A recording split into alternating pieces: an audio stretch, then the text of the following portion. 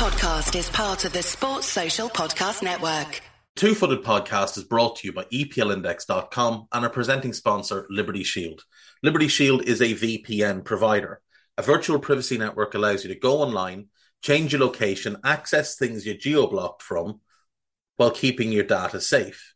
So, as an example, if you are a UK expat and want access to BBC iPlayer to watch Match of the Day, or ITV Hub, or all four, but you get that message that says this content is not available in your location, a Liberty Shield VPN gets you around that block, allows you to watch whatever you want on those services while also keeping your data safe. And it goes further than that. It allows you to open up Netflix's entire library by just changing your IP address. Liberty Shield is the number one rated VPN provider on Trustpilot with 5-star ratings across the board. So go to libertyshield.com right now, use the code EPL25 and get either the hardware package or the software package. The hardware package is a router that you plug into your existing router, and any item you want to change the IP address on, be it your phone or your television, you connect that to the new Liberty Shield router. All other items can remain connected to your existing router.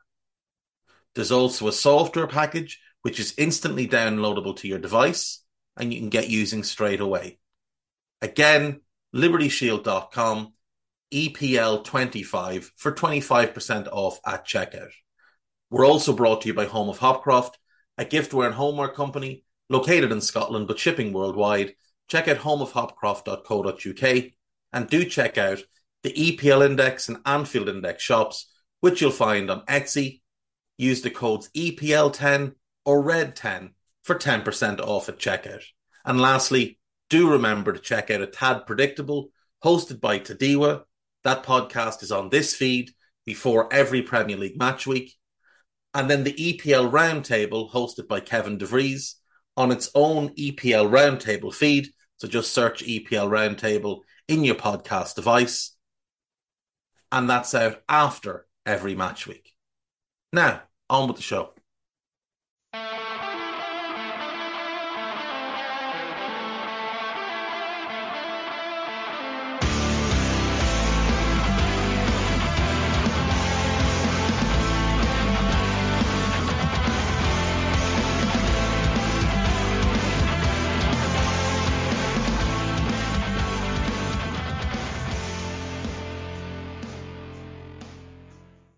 What's good, boys and girls? Two Footed Podcast. Today is Thursday. It is the 26th of October.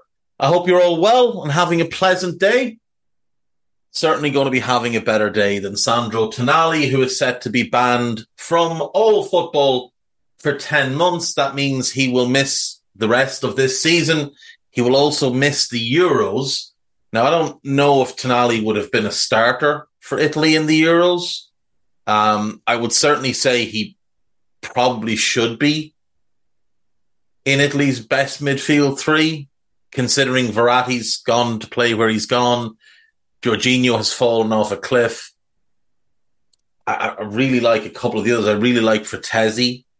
I think he's someone that would definitely start in my midfield three. Locatelli would start for me and Barella would start for me. So Tonali probably just misses out, but I don't think he would miss out. I don't think Tonali would miss out for the Italians. So I think this is a blow for them as well, assuming they qualify, which looks likely. We had football last night. We had 8 games in the Champions League. And in the first of those, Barcelona beat Shakhtar Donetsk 2-1. Ferran Torres and Fermin Lopez with the goals. Sudikov did pull one back for Shakhtar in the second half as Barca were sort of in cruise mode. Feyenoord 3, Lazio 1. 2 from Santiago Jimenez, who is really, really good. And Zerouki getting the third. Well, he got the second. Jimenez's second was the third. Pedri scoring a late penalty as consolation for Lazio. In the 8 p.m. kickoffs, Newcastle versus Dortmund was a mental game of football for about 25 minutes. And then it settled into just being a normal game of football. But the first 25 were manic.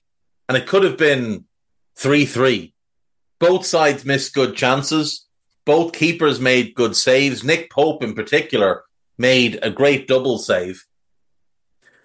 Dortmund went ahead just on the stroke of half-time. Anthony Gordon tried to beat Schlotterbeck just inside the Dortmund half. Schlotterbeck took the ball off him, laid it off, went on an overlapping run, got the ball back, cut it back centrally, and Felix Nemetschia finished with aplomb, gave Nick Pope no chance.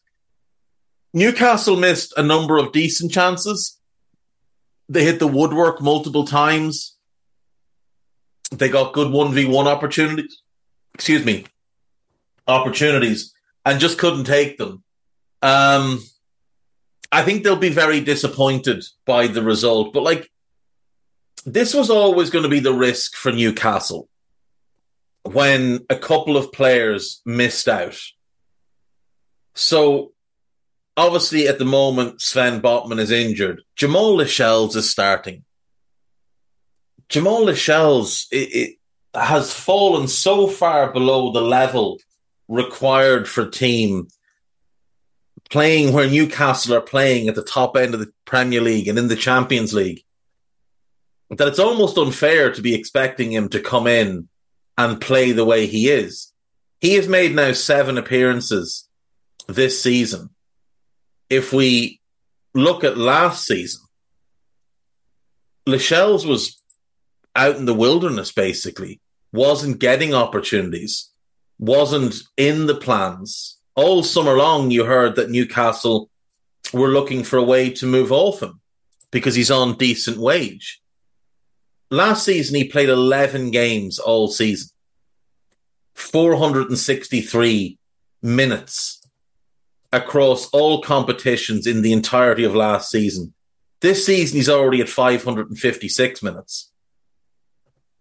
The season before that, 21-22, when Steve Bruce was there and then Eddie Howe obviously took over, he did play quite regularly.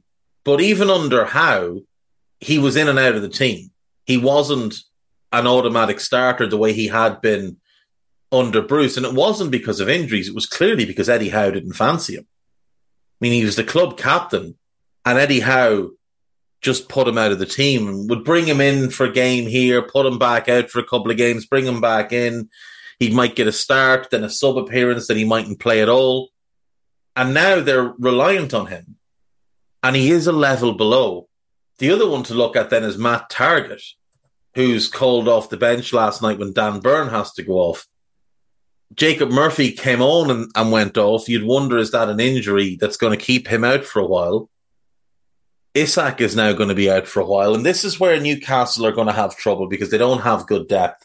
They've got good depth in certain positions, but not in others. But for me, Dan Burn goes off. You need a left back. Why on earth are you not bringing on Lewis Hall? Why is he not the one coming on? You've spent a fortune to get him into the club. He's got elite delivery. You're 1-0 down at home. Surely you should be bringing him on. I thought Howe managed the game poorly last night. RB Leipzig 3, Red Star Belgrade 1. David Raum, Xavi Simons, and Danny Olmo with the goals for Leipzig. David Raum doing justice to my choice to put him in my top 10 left backs the other day. Stamenic with the consolation for Red Star. Young Boys 1, Manchester City 3. Now, 3-1 didn't really reflect this game. City should have won this game by 5 or 6. But Young Boys could have scored 3 quite easily. But City could easily have scored 10. They had that many chances. Doku missed a good chance. Haaland missed a raft of chances. Last night was a typical Erling Haaland game. Played really poorly, missed a bunch of chances, and still scored 2 goals. Manuel Akanji put them 1-up on 48 minutes. Ruben Diaz's header was saved well by the goalkeeper, hit the bar, came down, and Akanji followed up and finished. 4 minutes later, Elia scores an outrageous goal, goes through 1v1, but from fully 22 yards out with the keeper advancing to the edge of the box, he just lifts it over him. It's a gorgeous, gorgeous finish. On 67 minutes, City get awarded a penalty. Rodri is fouled in the box. It's a stonewall penalty, no arguments to be made. Haaland steps up and scores, and he'd missed easily 5 chances before that. City thought they'd gone 3-1 up through Julian Alvarez, but it was pulled back for a Jack Grealish handball in the build-up. And then Haaland made it 3 on 86. This is a nice finish. Picks the ball up, just turns back in on his right foot and lashes it. Lashes it into the net, and the keeper has no real chance to save it. He just looks at it. Didn't even make an attempt, just looks at it as it goes by. Young boys put up a decent performance in the game, but City were very, very comfortable. PSG 3, AC Milan 0, Mbappe, Kolo Muani, and Kang-in Lee off the bench. This was what you were looking for from PSG. And when you saw that team on paper, I mean, that is a hell of a team. Donnarumma in goal, Hakimi, Marquinhos, Skriniar, and Hernandez. That's pretty much a perfect back four. That has everything you could want in a back four. Ugarte, Zaire Emery, and Vitinho in midfield. And it's pretty strong. It's pretty strong. Zaire Emery is the best player in the world of his age. And I will hear no arguments towards that. There is nobody even close. That kid is really special. Dembele, Kolo Muani, and Mbappe in attack. And then coming off the bench, you've got Fabian Ruiz, Ramos, Lee Kang-in, or Kang-in Lee, Nordi Mukiele. The ones who didn't get to play, Danilo Pereira, I'm not a big fan of. Carlos Soler, Bradley Barcola, Arnaud Tenas, really good backup goalkeeper. Alexandre Letelier. They've also got Nuno Mendes to come back into that. They've got Kimpembe to come back in. I'm not a big Luis Enrique fan. And I think he's what holds them back. That and the fact that I think they need one more in midfield, a better version of Vitinho. And I'd like to see them add another centre-back because Kimpembe he concerns me. He's error-prone. He relies too much on his speed to make up for the mistakes that he makes. Now, Hernandez can play centre-back, so there is that option. But I feel like this PSG team, they're not all that far away from really achieving their goal of being a Champions League winner. They have the players, more or less. They're missing 2, I think. But they've got depth everywhere. They've got quality everywhere. Asensio wasn't in the squad last night either. Milan were poor. Really, really poor. And look, they had a good summer. Wasn't as good as people made out. There's a lot of talent in the squad. But there's still some flaws in the squad. I mean, the defence I really like. Kalulu at right back, Tomori and Thiaw, and Theo Hernandez, who I think is the best left back in the world. That's really good. Mike Maignan is one of the best goalkeepers in the world. But then, I mean, Reinders looks good. Yunus Musa is very promising. Krunic is a level below where Milan need to be. Pulisic and Leao are obviously very, very good. They're still reliant heavily on Oli Giroud.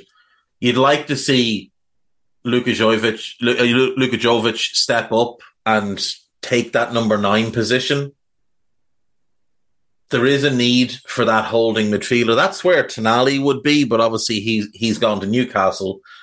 And I think it's important to ask the question, did they know this was coming? Did Milan know that Tonali was facing a long ban?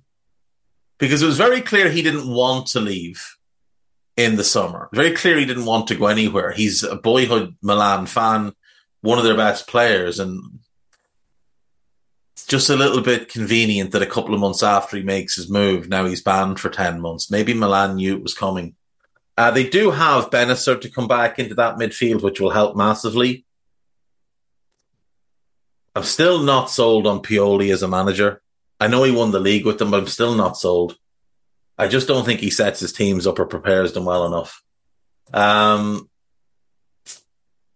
Antwerp won, Porto 4, Evan Nielsen with a hat-trick and Estika with 1.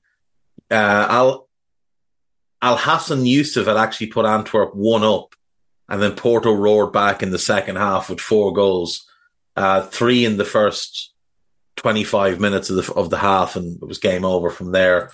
And finally then, Celtic 2, Atletico Madrid 2. At Celtic Park, Parkhead, Paradise, call it what you will.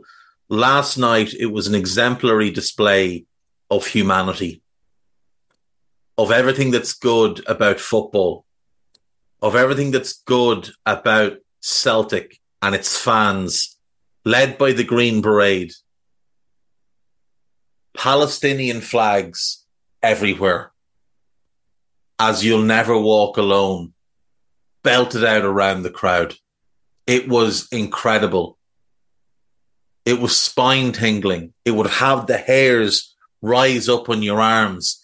You wanted to be there watching that game, but not for the game. You wanted to be there, to be in that crowd, to be with those people. They did themselves proud last night, as they have done repeatedly. Their team responded by going 1 up on 4 minutes through Kyogo. Antoine Griezmann equalised on 25 minutes. Luis Palma put Celtic 2-1 up on 28 minutes. They got to half-time ahead. Alvaro Morata scores 8 minutes into the second half. The game was always going to end in a draw from there. Celtic just didn't have another goal in them. Rodrigo de Paul was sent off on 82 minutes. You thought maybe, just maybe, they'll get a lift out of this, but no. It's Atletico Madrid. It's Diego Simeone. So playing with 10 men makes no difference to them. They're still going to be Atletico Madrid, and they just went back into shell mode. It's a great result for Celtic because, you know, they've been absolutely walloped by most good clubs that have come through Celtic Park under Brendan Rodgers in his 2 tenures. But getting a draw at home to Atleti, really, really promising. It won't see them through the group. They're still going to go out, and in all likelihood, they'll go out as the bottom team in the group, so no Europa League. But it's a point more than I thought they were going to get. It's a point more than I thought they were going to get. So in Group E, we've got Feyenoord top, Atletico Madrid second, Lazio third, 6 points, 5 points, 4 points, and Celtic with 1 point. Group F, PSG are top with 6. Dortmund and Newcastle have 4. Dortmund are ahead of Newcastle now on the head-to-head. And Milan are bottom with 2 points. In Group G, Manchester City, no surprise, have 9 points. Leipzig have 6. Young Boys and Red Star have 1 each. And in Group H, Barcelona have 9 points. Porto have 6. Shakhtar have 3. And Antwerp have no points. That's where we stand in the Champions League for now. In the Europa League, we have lots and lots of football tonight. And in the Europa Conference League, we have lots and lots of football tonight as well. Tonight as well. Europa League first. Baka Topola will take on Freiburg. Aris Limassol take on Real Betis. Marseille against AEK Athens. That should be a good one. Rakow against Sporting. Sparta Prague against Rangers. Olympiacos against West Ham. That's a tough test for West Ham because that's an intimidating place to go. I still fancy them to win, though. Sturm Graz against Atalanta. Molde against Hacken. All of those games are 5:45 UK kickoff. The two that stand out to me, Marseille versus AEK Athens, although Marseille have been fairly poor this season. And Olympiacos against West Ham, I think, is the one I'll go with. In the 8 p.m. kickoffs, Leverkusen versus Qarabag, Panathinaikos versus Rennes, Sheriff Tiraspol versus Servette, Roma versus Slavia Prague, Union Saint-Gilloise versus Lask, Liverpool versus Toulouse, and the tie of the night, without question, Brighton versus Ajax. Now, there's a chap on Twitter who's, by all accounts, very reliable for Brighton team news, and he says James Milner is starting. So Brighton are basically starting 1-0 down in that game. But lots of good football tonight. Panathinaikos versus Rennes should be good. Leverkusen are always worth a watch. And obviously, like I said, that Brighton-Ajax game, I think, is the tie of the day. And then the two good games at 5:45. In the Europa Conference League, tons and tons of football. You couldn't have more football if you tried. My Pharaoh friends, whose name I can't pronounce and will not pronounce, versus Olympia. AZ Alkmaar versus Aston Villa. That's a really big game for Villa. That's a really tough game for Villa. Ghent versus Bryablek. Lille versus Slovan Bratislava. Balkany versus Astana. Fenerbahce versus Ludogorets.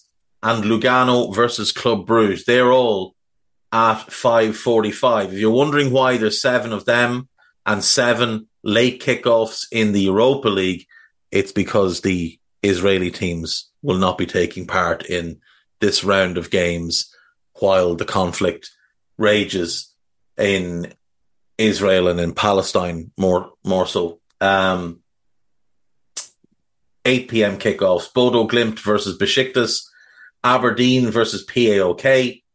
Genk versus Ferencváros. Spartak Trnava versus Nordsjælland.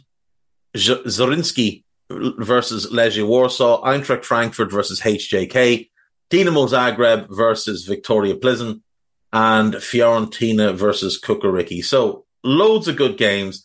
Definitely Europa League is obviously the stronger competition, but definitely some games worth watching in the Conference League as well. Alkmaar versus Villa, I think is going to be a good game. Bodo Glimt versus Besiktas is an interesting one.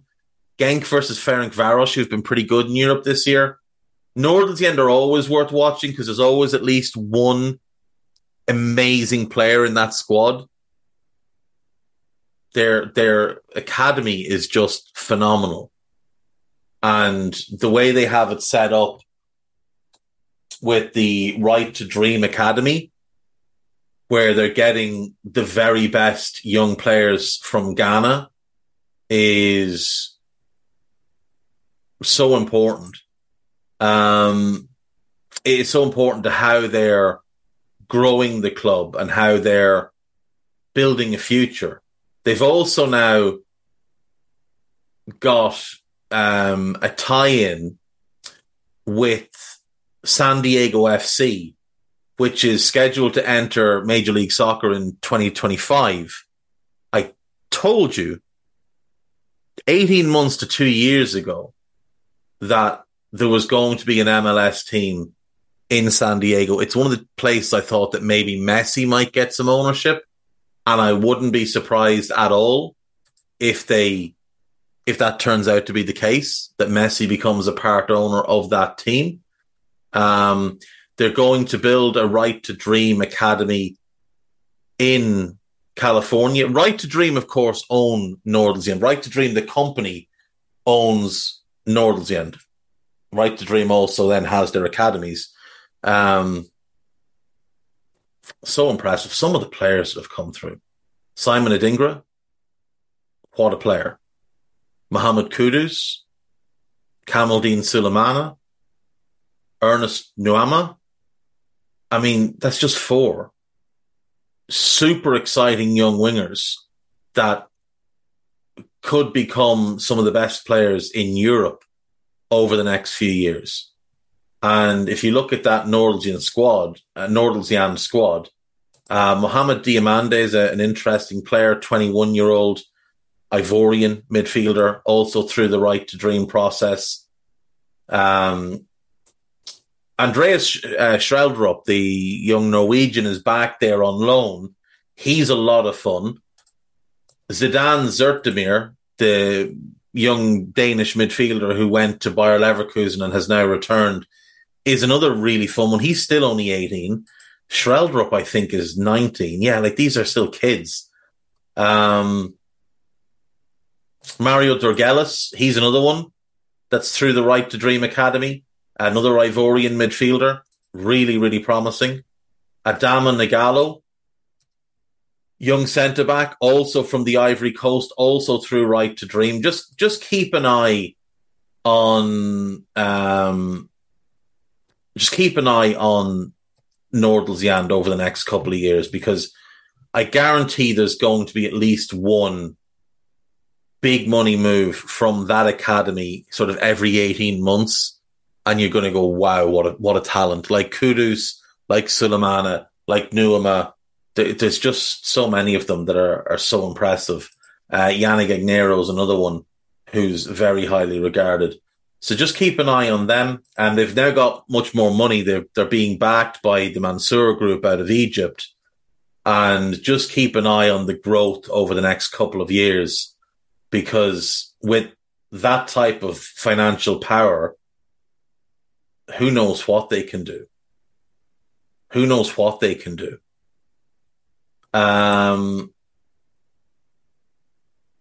Right. What was I going to do now?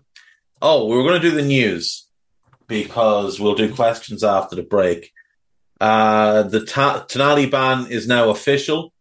He has been banned for 10 months by the Italian Football Federation for breaching betting rules. He will be eligible to play again in August and will be unable to feature at Euro 2024. 10 months. It's a long ban. It is a long ban.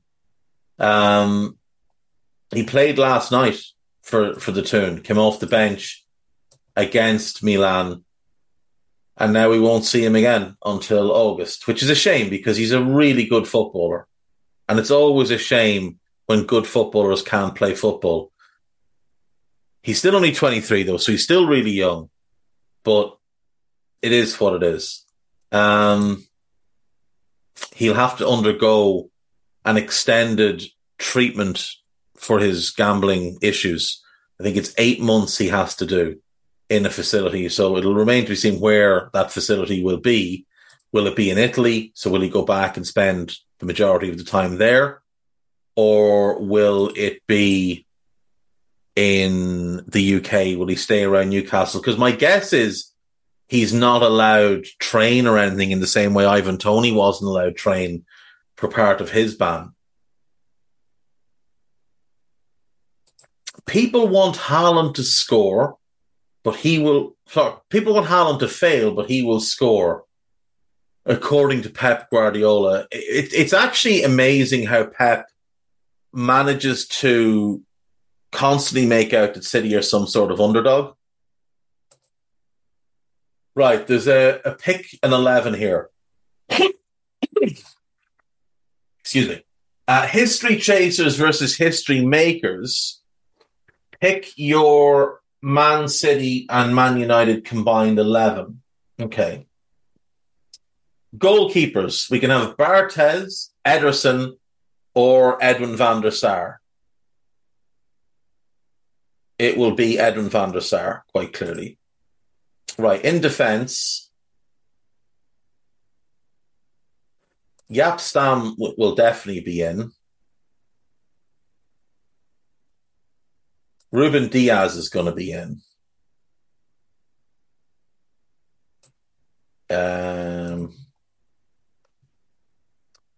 Dennis Irwin will obviously be the left back. Right back, it's Gary Neville. It is. Gary Neville was a better right back. Although Wes Brown might be the answer. Wes just didn't become the player he should have been. That's a hell of a defence. Diaz in with Neville, Stam and Irwin. In midfield, Roy Keane, without question. We're going to change the formation, obviously, to 4-4-2. Right side of midfield is Beckham. Left side of midfield, Ryan Giggs. Central midfield with Keane, Paul Scholes. And then in attack, will take KDB, and we will take Erling Haaland. Van der Sar, Neville, Diaz, Stam, Irwin, Beckham, Keane, Scholes and Giggs. Rodri is great, but he's not as good as Roy Keane was. He just isn't as good as Roy Keane was. Bernardo Silva is great, but he doesn't get into that team. De Bruyne and Haaland as a one-off, obviously. De Bruyne as a 10, Haaland as a 9 sort of shape. Probably put it in the 4-2-3-1 just quite quickly, just for my own sanity, because otherwise it will upset me. Right, there we go. Right, 4-2-3-1. Van der Sar, Neville, Diaz, Stam, Irwin. Keane and Scholes, Beckham, KDB, Giggs, and then Haaland. I think that's really strong. I think that's really, really, really strong. That team would wipe the floor with anybody that's around right now. I actually don't know how you beat that team. Like, as good and all as York and Cole were, like, these are significant upgrades on them. Diaz is a significant upgrade on Ronnie Johnson. And, like, then you're getting the City lads as your bench, basically. So Ederson's all of a sudden your backup goalkeeper.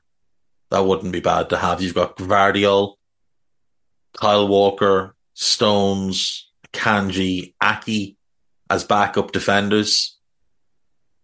Rodri, Bernardo Silva, Phil Foden, Julian Alvarez, Jeremy Doku. That would be a very, very fun squad if you could make a 22 out of both best 11s. But yeah, United's 11, it was better than City's 11, without doubt. The manager would be Ferguson. Just to be clear, the manager would be Alex Ferguson. It would not be Pep Guardiola. As good and all as Pep is, Alex Ferguson was a better manager than he is. Where else? Speaking of Alex Ferguson, I thought the clip of him still haven't watched it yet, but the clip of him in the Beckham trailer is brilliant, where Beckham says, I didn't change me. I haven't changed.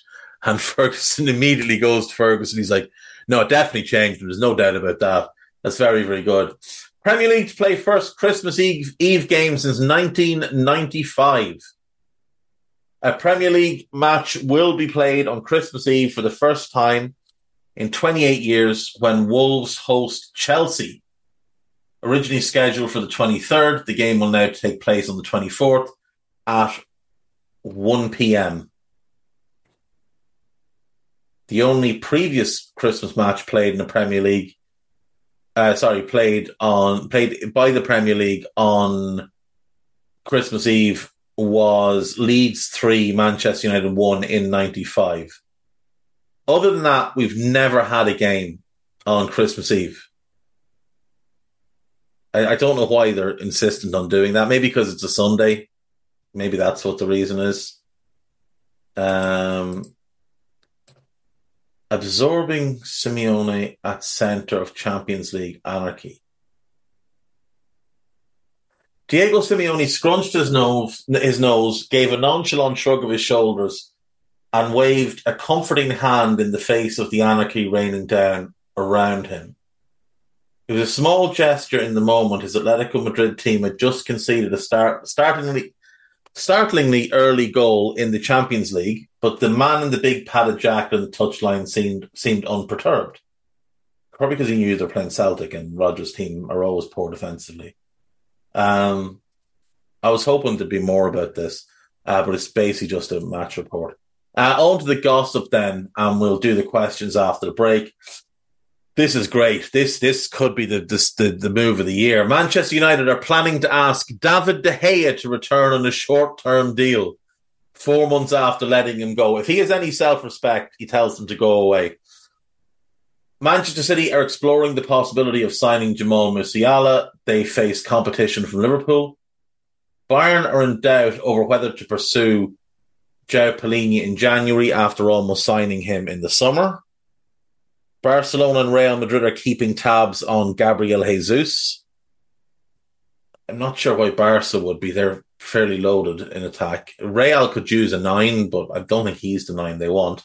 Manchester United and Liverpool have been watching Robin Lenormand. I hope not. Well, United can have him. Aston Villa have emerged as frontrunners to sign Nahuel Molina from Atletico Madrid. I think he's just going to sign a new contract and stay where he is. West Ham could seal the signing of Club America's Uruguayan centre-back Sebastian Caceres in January for as little as $6 million. Portuguese coach Jose Mourinho is expected to leave Roma at the end of the season, and Tammy Abraham could follow him back to the Premier League. I don't think Jose is coming back to the Premier League.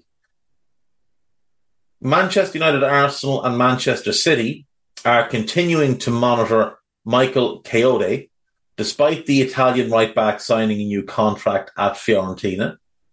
Ian Maatsen is set to leave Chelsea in January after failing to secure a starting place.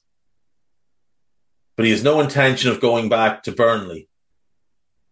With his contract situation as well, I think it's probably the right move for everybody. Former Greece defender Socrates is set to be reunited with former Arsenal teammate Hector Bellerin at Real Betis, having been a free agent since leaving Olympiacos. Okay. West Ham are poised to start looking at potential replacements for David Moyes. Makes sense. Ex-Barcelona and Mexico defender Rafael Marquez is ready to coach Barca's first team after impressing with the club's B team, says former teammate Gerard Piqué. Al Nassr and Senegal forward Sadio Mane is in the process of purchasing French fourth-tier club Bourges Foot 18. Good luck to Sadio in that new endeavour. Football ownership seems like it might be an enormous pain in the arse. Right, we'll take a break. When we come back, we'll do what questions we have and we'll be done. See you in a sec. Right, welcome back. So, question time. We have the first one here, I think is from LFC Station. Can you name any opposition player or players in the last 20 years, except during the Hodgson era, that played against Liverpool that had world-class performances that deserved a standing ovation from Liverpool fans? If we're talking about away from home, Messi at the Nou Camp was incredible.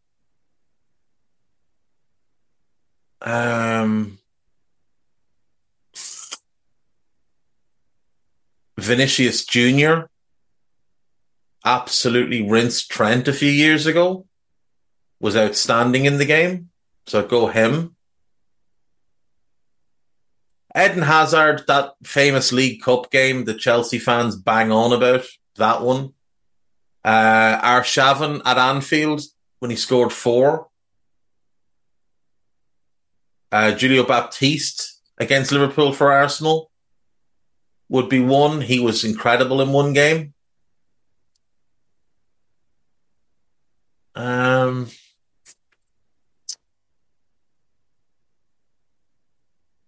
trying to think now. I thought Llorente at Anfield a few years ago when Atletico beat Liverpool was brilliant, and I thought he would have deserved it. In the away leg, Saul was incredible. So I'd go him.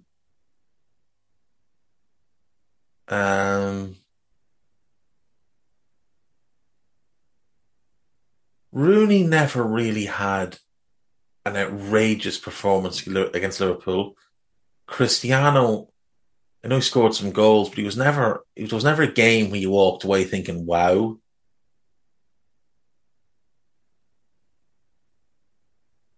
Jaap Stam put Michael Owen in his pocket once in one of the best defensive performances I've ever seen. So that'd be one. That's probably over that's more than 20 years ago, but I'll include it anyway. Michael Essien, actually, to be fair, had multiple games. Roy Keane had multiple games where they just absolutely dominated Liverpool in the middle of the park. So I'd include both of them.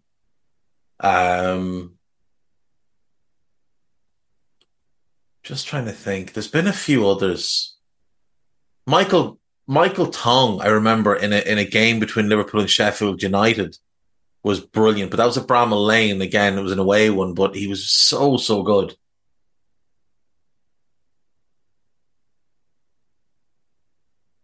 Sane had a couple. De Bruyne had a couple. Bernardo Silva probably has had more than anybody, though, in recent years, where you've just come away thinking, what a player. What an absolutely outrageous footballer that kid is. There's the Phil Foden game where he rinsed James Milner, but it was James Milner. Van Dijk, when he was at Southampton, it was at Southampton, but he was unreal. Absolutely unreal, that game. There's a long list. Rick M., how do you think Memphis will do without Brandon Clark and now Steven Adams? They're generally very good in the regular season, but have some big injuries, and of course, no Ja Morant for the first 25 games. So Ja is the key here. 25 games suspended, and no Tyus Jones as a backup point guard. Instead, they've got Marcus Smart, who... Marcus Smart's a better player than Tyus Jones, without question, but I think Tyus Jones is a better point guard. I think he's a safer pair of hands.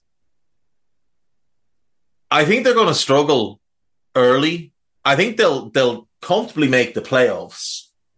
I think I wrote out my predictions. I think I have them as a 5th seed after the Adams injury. I had them as the 3 seed before that in the West.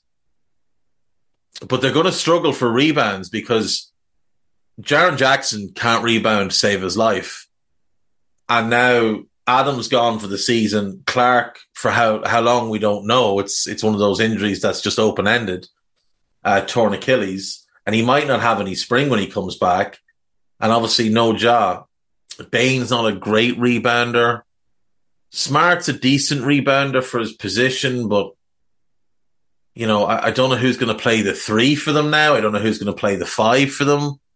Like they're looking a little bit light as things stand. There's a lot of players on the Grizzlies that I do like in terms of depth. I mean, they got beaten last night by the Pelicans, and I didn't think the Pelicans were even at their very, very best. Adams injured. Santi Aldama, I do like, and he is 7 foot tall, but he's a skinny 7 foot, and I don't think he's going to be able to play the 5 and take the beating that some centers like Jonas Valanciunas will give you. Desmond Bain is outstanding, but he's a 2 guard. Clark being injured, I mean, he's undersized at center. G.G. Jackson's an interesting one. They drafted him out of South Carolina. 5-star recruit going into college. Had a difficult year. Let his ego run away from him. And he's come out and he's been very open about it. He would have been a top 10 pick based on talent. But the reports on him were so bad that he slipped into the second round. He's currently on a 2-way. And he's probably going to play more for the Hustle than for the Grizzlies. Triple J is great, but the guy can't rebound. And he can only play about 30 minutes a night because he's always in foul trouble. Not a big Luke Kennard guy. John Concha's decent. But again, he's more a 2 than a 3. Jake LaRavia, I like. I think he's a good player. Great fundamentals. I think he might see a lot of time with the 3. Kenny Lofton Jr., he's too small, 6'6", to really play center. He's too heavy to play anywhere else, so I don't know if he's got a long NBA career ahead. I hope so, because he's a fun player. David Roddy I really like, but again, he's 6'4", and he's 255. Big body Roddy. Really interesting player. I'd love him as a depth piece on the Wolves, but I just don't know that he's going to get enough minutes with these, because he's behind Triple J and Santi Aldama in the 4 spot. He's too short to play the 5. He's not quick enough to play the 3. Derrick Rose I like. Marcus Smart, I like. I mean, I think the plan is to play Marcus Smart as the 3. Even though he's only 6'3", he's got long arms, he's an incredible defender. So if he's going to play the 3 and Rose maybe gets in starting as the 1, maybe they get through that. Xavier Tillman, again, he's only 6'7". So he's too slow to play as a wing, so he's got to play the 4 or the 5. Zaire Williams, they need to come good. If he can come good, they can still be strong in the opening portion of the season with Smart at the 1. Like last night, they started Smart at the 1, Bain at the 2, Zaire at the 3, Jackson at the 4, Jaren Jackson, and Tillman at the 5. David Roddy played the most minutes off the bench. Then Derek Rose, Luke Kennard, and Jake LaRavia also played a lot of minutes. But they just got destroyed in terms of rebounds. I mean, Tillman had 12. Nobody else had more than 5. That was Jaren Jackson, Desmond Bain, and David Roddy. Whereas you look at the Pelicans, Valanciunas had 12, Herb Jones had 8, Zion had 8, Zion had 7, Brandon Ingram had 7, Larry Nance Jr. off the bench in only 15 minutes had 8. Like, they just got dominated on the boards. That's my big concern with them. I don't think they're going to be able to rebound well enough without Steven Adams. I think they're going to have to go and make a trade.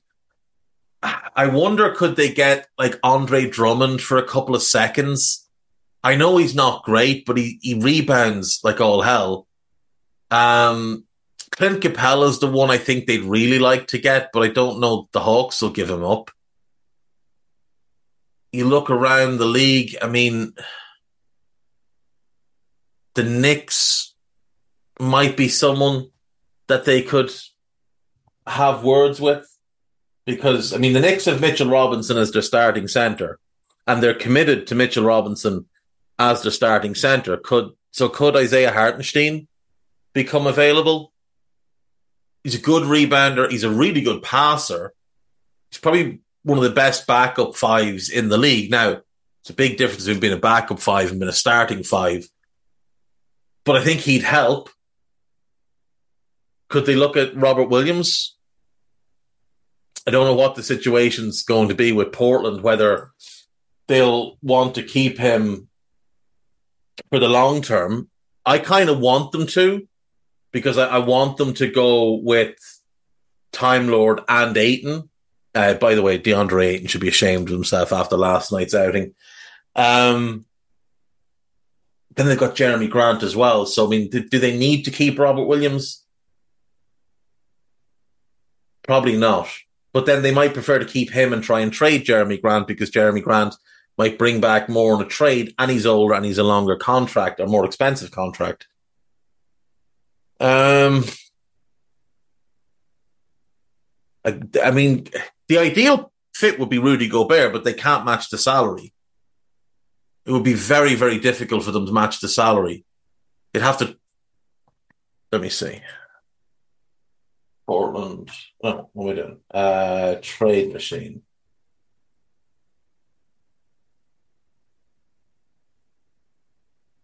Let's get the trade machine up. We'll put in Minnesota. We'll put in Memphis. Right. Rudy Gobert earns $41 million this year. So you're looking at Steven Adams. You're not trading Ja. You're not trading Triple J. You're not trading Marcus Smart. I think you have to throw in Luke Kennard. And then it's probably about trying to piece together smaller contracts. But even that, like, they've got Brandon Clark on $12.5 million. Nobody else in the roster earns more than $5 million. And, I mean, they've got the Bain extension coming next year, but they're not going to trade him, obviously. So do you throw in Brandon Clark? I mean, would they give up Brandon Clark? It seems like a lot to give up Adams, Clark, and Kennard. Plus, you're going to have to throw in at least a first. I mean, could you get there with Roddy Zaire? That trade won't work. It does work. So Luke Kennard, Stephen Adams, Zaire Williams, David Roddy, and a first for Rudy Gobert. I don't know if the Wolves would do it. I don't think they'd be against a trade for Rudy Gobert. I think they know it was a mistake, especially how much they gave up. It kills me how much they gave up. But Rudy replaces everything Stephen Adams gives you rebounding wise, and he's a much better defender. And if you put Rudy Gobert and Jaren Jackson Jr. together, you're probably going to be a top 3 defense in the league, especially when you've got Marcus Smart. Now, it would hurt their depth a little bit, but I mean, Luke Kennard always falls out of the rotation. But the Wolves need a shooter off the bench, so he would fill that role for the Wolves. Zaire Williams is an interesting project for the Wolves, and I like Roddy. And Roddy's from Minnesota, so he might be quite happy about the possibility of going home. I don't know. My guess is they try for someone like Hartenstein if they can't get a Robert Williams. Robert Williams would worry me, though, because of the injuries. Matt JT, assuming Liverpool get a 6 in January and sell Mo in the summer, how would you use that money based on formation? Who would you buy for a 4-4-2 box, 4-4-2 diamond, 4-2-3-1, the old 4-4-3, 4-4-3, 4-3-3, I'm like Todd Bowley here, and whatever you call the new inverted trend formation? Right, let me get an pen and paper and we'll start going through this. Right, so we'll start with the box midfield. So Alisson's going to be in goal, obviously. Going to have Virgil and Ibu at centre back.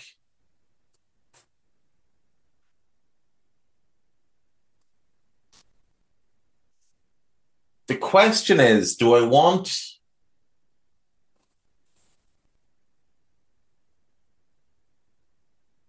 Trent at right back or do I want Trent in midfield? Do you know, if I can go with if I can throw in an extra formation here of an actual 4-4-2, but one that changes in possession, I'll put Trent right back, Dominic right side of midfield, Alexis, and I'm just going to put in Doucouré because he's the 6 that I want. As Doucouré and Alexis in centre midfield, Dominic on the right, and Darwin up front. So with the Mo money and whatever else is there in the summer, I want left winger, left back, and a striker. So I want Neto from Wolves on the left wing. At left back, I'm going to go with Inacio. I think 100 million gets the two of them. I'd love Osimhen. I think that him and Darwin, I think, would work. I was going to go with that. That's what I'm going to go with. The reason I'm going Neto left wing and not Kvicha, who everybody knows I would love, but I can move it to a back 3 in possession. Ibu, Virgil, Inacio. Back 3, I get 2 elite passers in Virgil and Inacio. Trent is then my high and wide width on the right. Neto's my high and wide width on the left. Doucouré and Alexis sit in as a double pivot in front of my back 3. And Dominic roams into that central space. So your 4-4-2 becomes a 3-2-3-2. With Osimhen and Darwin up front.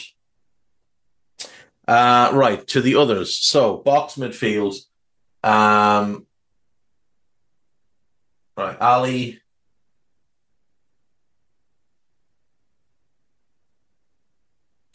Kanate.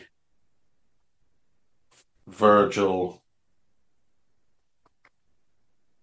I'm going to play Alexis on the right of the box midfield, Dominic on the left. I'm moving Trent into midfield next to Doucouré, who's I'm just using him as a placeholder more than anything. And I've got Darwin up front. So, in this scenario, I think I want attacking fullbacks.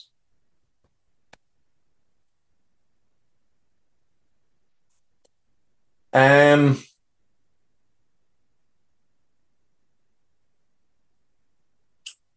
you know what? I'm still going to keep Inacio. Or am I? No, you know what? No, we'll go with a more attacking left back than Inacio. And Inacio's really, really good, obviously, but we'll go with a more attack-minded left back. And we'll look for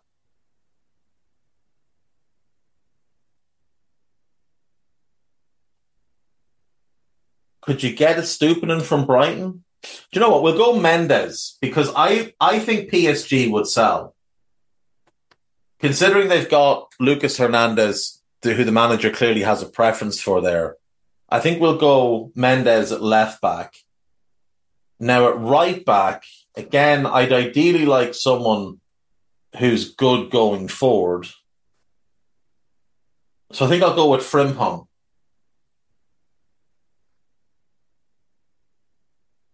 He does lack a bit of height, but he's so exciting going forward.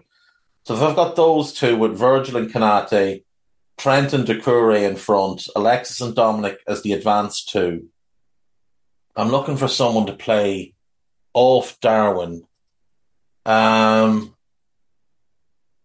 This is where someone like Rodrigo from Real would fit really well. This is the type of role that works perfectly for him.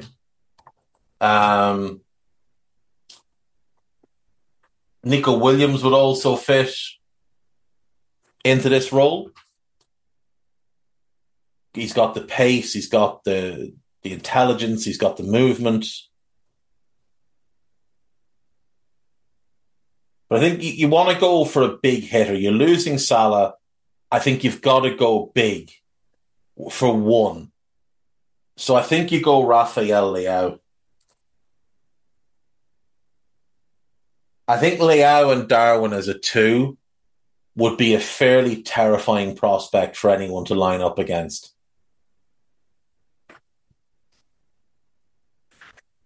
If we're talking about a diamond, I'm doing exactly the same. I'm putting Doucouré deepest, Trent on the right of the diamond, Alexis on the left of the diamond, Dominic as the 10, Darwin and Leao as my front two.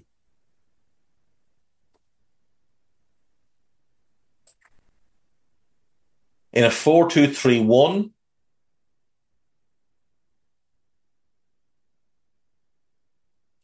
I go Alisson, Trent at right back, Konate, Virgil, and I would still go Mendes. Then Doucouré and Alexis as the double pivot, Dominic is the 10, Darwin as the 9, and I'll go Neto right wing and Kavicha left wing. Kavicha would be my sort of big hit in that. The alternative left back to Mendes is obviously Alphonso Davies, because I think he will be available unless he signs a new contract, which he doesn't seem to be keen on. Now, Real apparently are keen, but Real are just linked to everybody. But I think I'll stick with Mendes for now.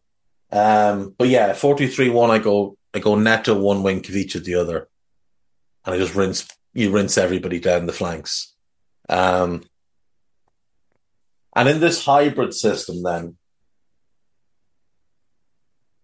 so it's Alisson, it's Ibu, Virgil, and Inacio, Trent, Doucouré, Dominic, Alexis. I think I go with the same. I think I go Neto. Actually, you go Neto, Darwin.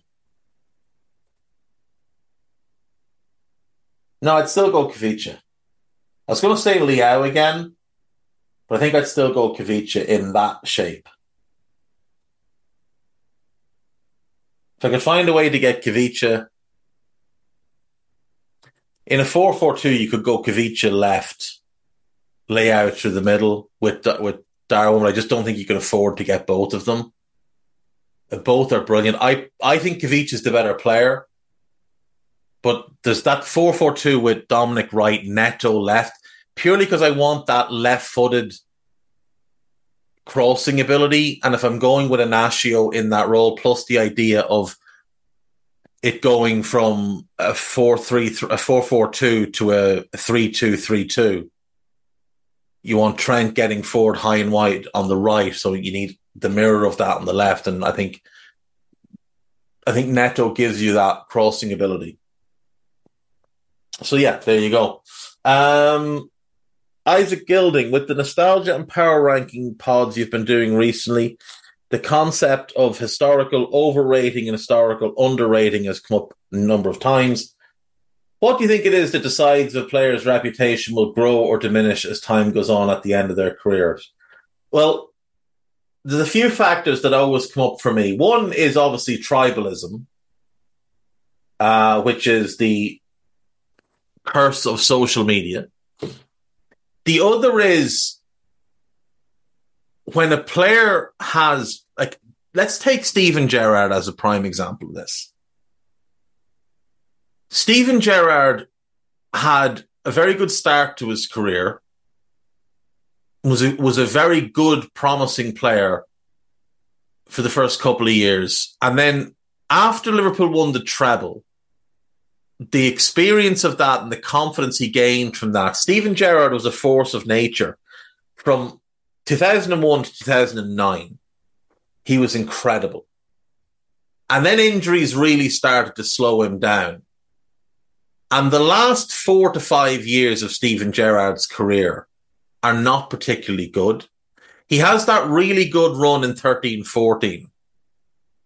But even that's punctuated by some really poor performances. If you go back and watch the first half of the 13-14 season, he was dreadful. The 14-15 season, his legs were gone and Rodgers overplayed him and he was dreadful. The 12-13 season, he didn't have a particularly good campaign. 11-12, he missed over half the season with injuries. 10-11, he missed half the season with injuries. 09-10, that last Benitez season, was just a bit of a mess and he wasn't himself. Like, realistically, the last 6 years of Gerrard's Liverpool career, there's not one good season in there. The 13-14 season is overrated historically because Liverpool went in a title charge in the back half of the season and he had that good 11-12 game run. But even in that, there are a couple of poor performances, like a couple of absolute stinking Gerrard performances. I give you as evidence Liverpool versus Swansea City, a 4-3 win at Anfield, in which John Joe Shelby absolutely rinsed Steven Gerrard. I give you as another example Liverpool 6, Cardiff 3. Gerrard remembers playing defensive midfield at this role, and it's not working well. He's playing it like Pirlo while being expected to play it like Roy Keane. He could do the Pirlo part, he couldn't do the Keane part. But in that back half, he was good. Like, he was good. From Stoke away, when Rodgers changed the shape and moved him into that kind of quarterback role with two runners in front of him, which was the Pirlo role, but in a different shape, he was good. And Liverpool went on that incredible run. But there are a couple of poor performances. But before that, he'd been dreadful. Go back and watch Liverpool 3, Everton 3 at Goodison. That's one of the worst performances you'll see from any midfielder in the Premier League in the last 20 years. It was absolutely shocking. And he had a bunch of those. His first half of the season was poor. Second half was good. But over the course of the season, it's just about average. I know he got in the team of the year. I don't care. I know he scored a bunch of goals. Almost all of them were penalties. I don't care. He wasn't good that year. From August to May. When I say a good season, I mean August to May, not January to late April, not November to February, the Henderson good season. I'm talking August to May. There isn't one in those last 6 years. And the problem is, too many people remember only those seasons because they're too young to remember before that. They're too young to remember what he did in 05-06, in 07-08, 08-09. They're too young for any of that. This guy was incredible from the 01-02 season to the end of the 08-09 season. He was otherworldly year after year after year. And after that, he wasn't as good. He was still a good player and he was capable of great performances, but he couldn't do it consistently. Injuries stole the last bit of athleticism he had left. And then his flaws got magnified because he was put in positions that, yes, amplified some of his strengths, like his passing, his vision, but opened him up to show that defensively, Gerrard had never been up to snuff. Big tackles for the TV cameras don't make you a good defensive player. Gerrard was never coached properly to play that kind of role. So there's that. There's also, how many goals did you score? How many assists did you get? Oh, it's not enough. You're not as good as people say you are. Paul Scholes, prime example of that. Paul Scholes is so underrated, it's become obscene. Frank Lampard, on the flip side, is hugely overrated because he scored so many goals. So goals and assists, the simple things for people to look at, people who never saw a player play, will always look at those things. Ballon d'Ors and such nonsense. People will look at those things. Oh, well, he was never voted in the top 15. And what? It's a popularity contest. That's all it is. It's a popularity contest. So those type of things just will always factor in because people are too lazy to go back and actually watch players play. People won't take 20 hours out of a week to sit and actually learn about a player. Go back and properly study them. Take that time. They just don't want to do it. They'd rather go on Wikipedia, have a quick glance, and then go on Twitter and get 8,000 likes by saying, let's finish this debate. Frank Lampard scored this number of goals and Paul Scholes only scored this number of goals. It's clearly Frank Lampard clear. Like dickheads. Absolute dickheads. Fact 1977, Mudryk's goal this Saturday had a 0.01 XG and had Raya been remotely at home, it likely ends in nothing. That said, it made me think about fluky goals. Independent of talent level, who are your top 3 all-time Premier League players who somehow found a little or a lot of these kind of flukes bouncing in? Frank Lampard. And I never saw a person score as many deflected goals as him, but he is closely followed by Aaron Ramsey, the Arsenal version. And then third, Ryan Giggs scored a few. Like, the Giggs ones were from free kicks often. Like, there was a few crosses that skewed into the net that he then tried to claim he meant, but he clearly didn't. But like Ryan Giggs used to take free kicks sometimes from the right-hand side. And it'd be that free kick that he curled in, aiming sort of towards the back post. And if no one got a touch on it, it would go in directly. Those types. I don't know if they're... Like, he meant to put it in that area, but the fact that they went in, I think he scored 3 or 4 like that. Who else scored a lot of flukes?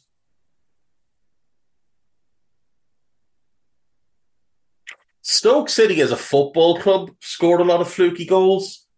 Like the long throw-in from Rory Delap and defenders just in a mad panic and people swinging at the ball with no real plan for what to do if they made contact and either slicing it into their own net, levelling it against a Stoke player and it deflecting in, levelling it against one of your own players and it deflecting in. Stoke City as a football club will be my number 3. AMK2889 came across a post yesterday in which both Inter and Torino were lined up on the field with the children that walk out with them. As the camera passed along the teams, one of the kids quickly lifted up his shirt to reveal he was wearing a Torino jersey under his Inter jersey, obviously showing he was a Torino fan at heart and an Inter mascot by choice. And disrespect to that kid for doing that, I echo that entirely. The first comment attached to the picture was someone joking that this is Lukaku's summer transfer window in a nutshell. That's good. The comment section in relation to that were a lot of people expressing that player loyalty is non-existent nowadays. What are your thoughts on this? Also, who are your 5 current players you would love for them to be a one-club player? I'll address the second part first. So Trent is obviously one. I hope Trent never plays for anybody else.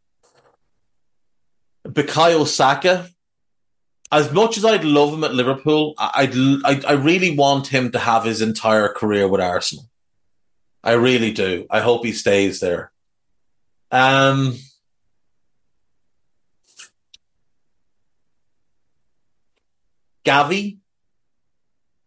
I hope Gavi is a one-club player. I assume we're talking globally. If not, I'll do 5 and then I'll just do a couple more Premier League ones if need be. But Gavi is one. I want to see him stay at Barca and become all that he can be at Barcelona.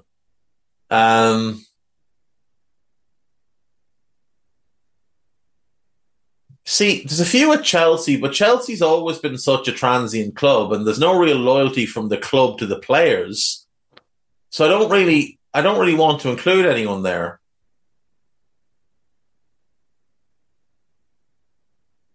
I always wanted Wilf Zaha to stay where he was, and I wanted Jack Grealish to stay where he was, and just, become real icons of those clubs. And I think Zaha is in many ways, because Palace have a lot less history than Villa. But I was really hoping he would stay where he was. But moving past that, I'd love for Jamal Musiala to stay at Bayern his whole career. And I'd love for Florian Wirtz, as much again as I'd love him at Liverpool, I'd love him to stay at Leverkusen and help elevate them. Because if they could win one title, that would mean more than winning 5 or 6 elsewhere, I think. Though he's not. No, he wouldn't count because they bought him in. So he wouldn't count anyway. So we can remove him from that list. Musiala, though, for certain. And then... I mean... It's tough because, you look at someone like Scalvini at Atalanta, you'd love to see him stay there. You'd love to see them build around him and not sell off their best players. But that's just the model. So unfortunately, to survive, that's what they have to do. And I think that's a bigger factor than, people do talk about players not being loyal. Why should they be in many ways? Because clubs aren't loyal. Clubs were the first ones to say, well, this is a business. And you look at what, say, happened to David De Gea in the summer, where United agreed a new contract with him and then withdrew the offer which to me is scumbag behavior from whoever was involved with that. So why would any player look at United and think, oh, well, I need to be loyal here, when they're not loyal to their players? You know? I don't mind players taking back some of the power, because clubs have had all the power forever. And clubs have sold players routinely when players have, bought a house. They've got kids in school. Their wives are settled into the community. They've got a very happy existence in a certain place. They belong to somewhere. And then the club sells them. Happens all the time. And it happens especially with players that have come through an academy, achieved their dream of making the first team, taken their money, reinvested it in the community, buying properties, buying a business maybe for, a family member to run, reinvesting that money. And then all of a sudden, all that gets uprooted and they're gone somewhere. Like, you always hear stories like Harry Redknapp laughs as he tells the story of Benjani when City made a big offer for him, and Benjani was crying and saying he didn't want to go. He didn't want to go. He was happy at Portsmouth. He wanted to stay at Portsmouth. He made a life for himself and his family there. And now everything has to get uprooted and he's off to City because Harry Redknapp is driving Portsmouth into a financial black hole and wants some more money to spend. I mean, any academy player that comes through at Ajax, I'd love them to stay, because I'd love to see Ajax re-establish themselves as one of the real, giants of Europe in the European Cup. They'll always be a giant club. But I'd love to see Ajax in the quarter and semi-finals and final every year, getting deep in the competition. Not so much anymore as I think about things, but, in general, Benfica the same. I'd love to see them really be able to compete in the Champions League every year. One of the true great clubs. But can't always get that. I'll go Musiala, Trent, Saka. Did I say someone else that I've now missed? Oh, Gavi. And the last one I will give you is... It's a bit mad that there's nobody in the Tottenham team from their academy. I know Kane was there for a long time.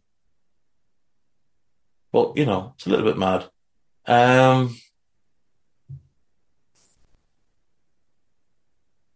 I think Chelsea should look to sell Reece James, so I won't include him. Does Levi Colwill count? He's had a spell away on loan.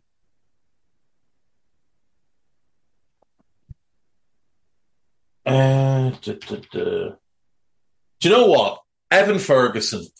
It won't happen. I know it won't happen, but Evan Ferguson. Evan Ferguson for sure. And to give you two others, just because I did pick two from non-Premier League. Jacob Ramsey. I'd love to see him stay at Villa forever. I'd love to see his brother come back and join him. And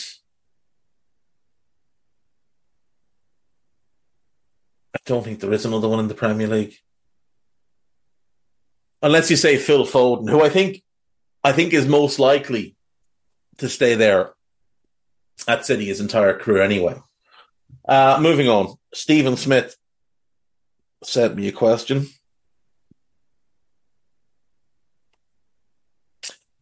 In your opinion, who are the 5 most likely signings for Liverpool over the next 2 windows?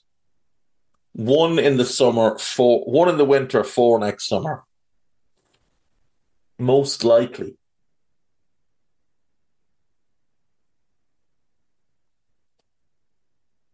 Right. In winter, I have a horrible feeling, because you're asking me most likely, not what I want. I have a horrible feeling Liverpool are going to sign Andre. And it's not that I don't like Andre. I think he's very, very good. He just doesn't help Liverpool. He's not a 6. He will be violated if he has to play that role week in, week out. He's worse defensively than Alexis because he's too ball focused.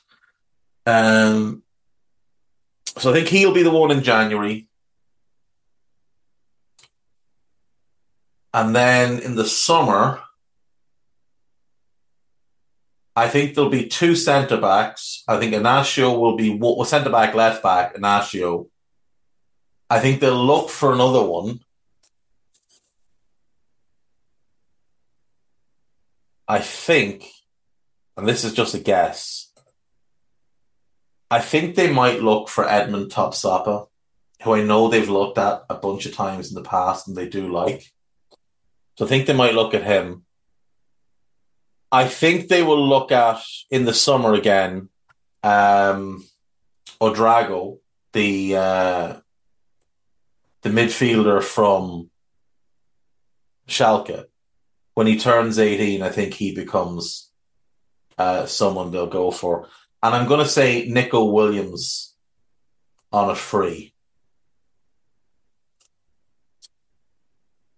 So you end up with Inacio replaces Robertson. Tapsoba becomes the third centre-back, filling in for Ibu.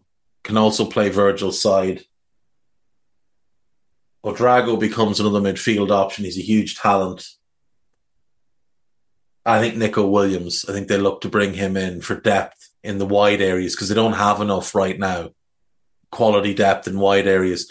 That is working on the understanding that Mo Salah stays. If he leaves, then things change. And I don't know either way.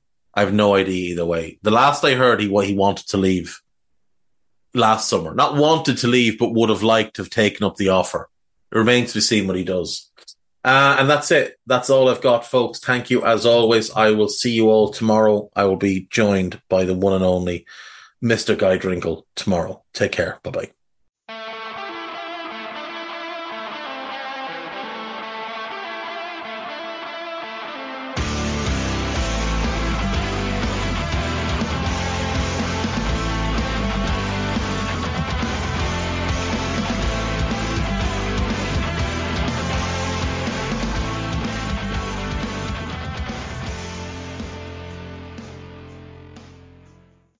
Sports Social Podcast Network.